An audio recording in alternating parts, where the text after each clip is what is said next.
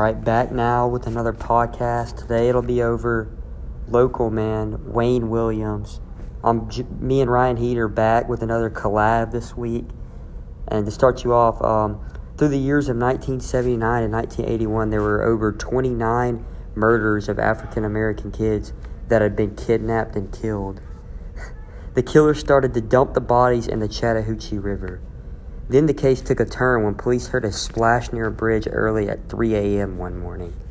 A vehicle then sped off and the cops pulled the car over, and it was a 23-year-old man named Wayne Williams.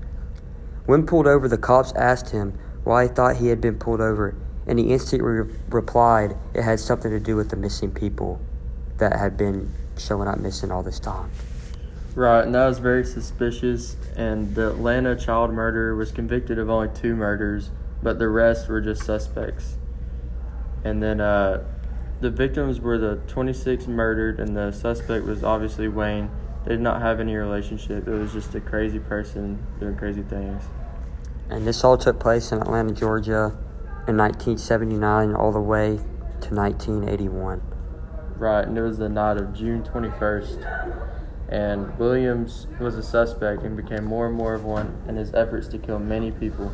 He had motives, I guess, to kill, and that is because the way he was raised, I feel like.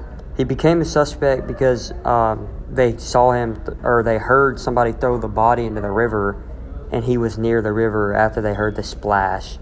And then he said some suspicious comments that led everyone to believe it was him. The legal outcome, Wayne Williams was convicted of 2 of the murders and then eventually was linked to 20 of the 29 murderers. He went to jail for life from the charges, and then after he was put in jail, no more kidnappings took place. Yeah, and the 2 people's names were Payne and Cater that were killed. Authorities did not charge for the other murders, but many believe he is responsible for them. This case is famous around here because of how close we are to Atlanta, in my opinion. It was also crazy of the amount of people who died and how long it took to catch the guy. I definitely think Wayne did it, though, because of how he responded when the cops pulled him over and how after he was arrested, no more kidnappings took place. Right, Carson, and I felt the same way because it's so close to where we live, and there are countless amounts of crazy people out there, and he killed so many of them and was only charged with the death of 2. And that's all I really got. All right, that's going to cap it off. We'll be back next week.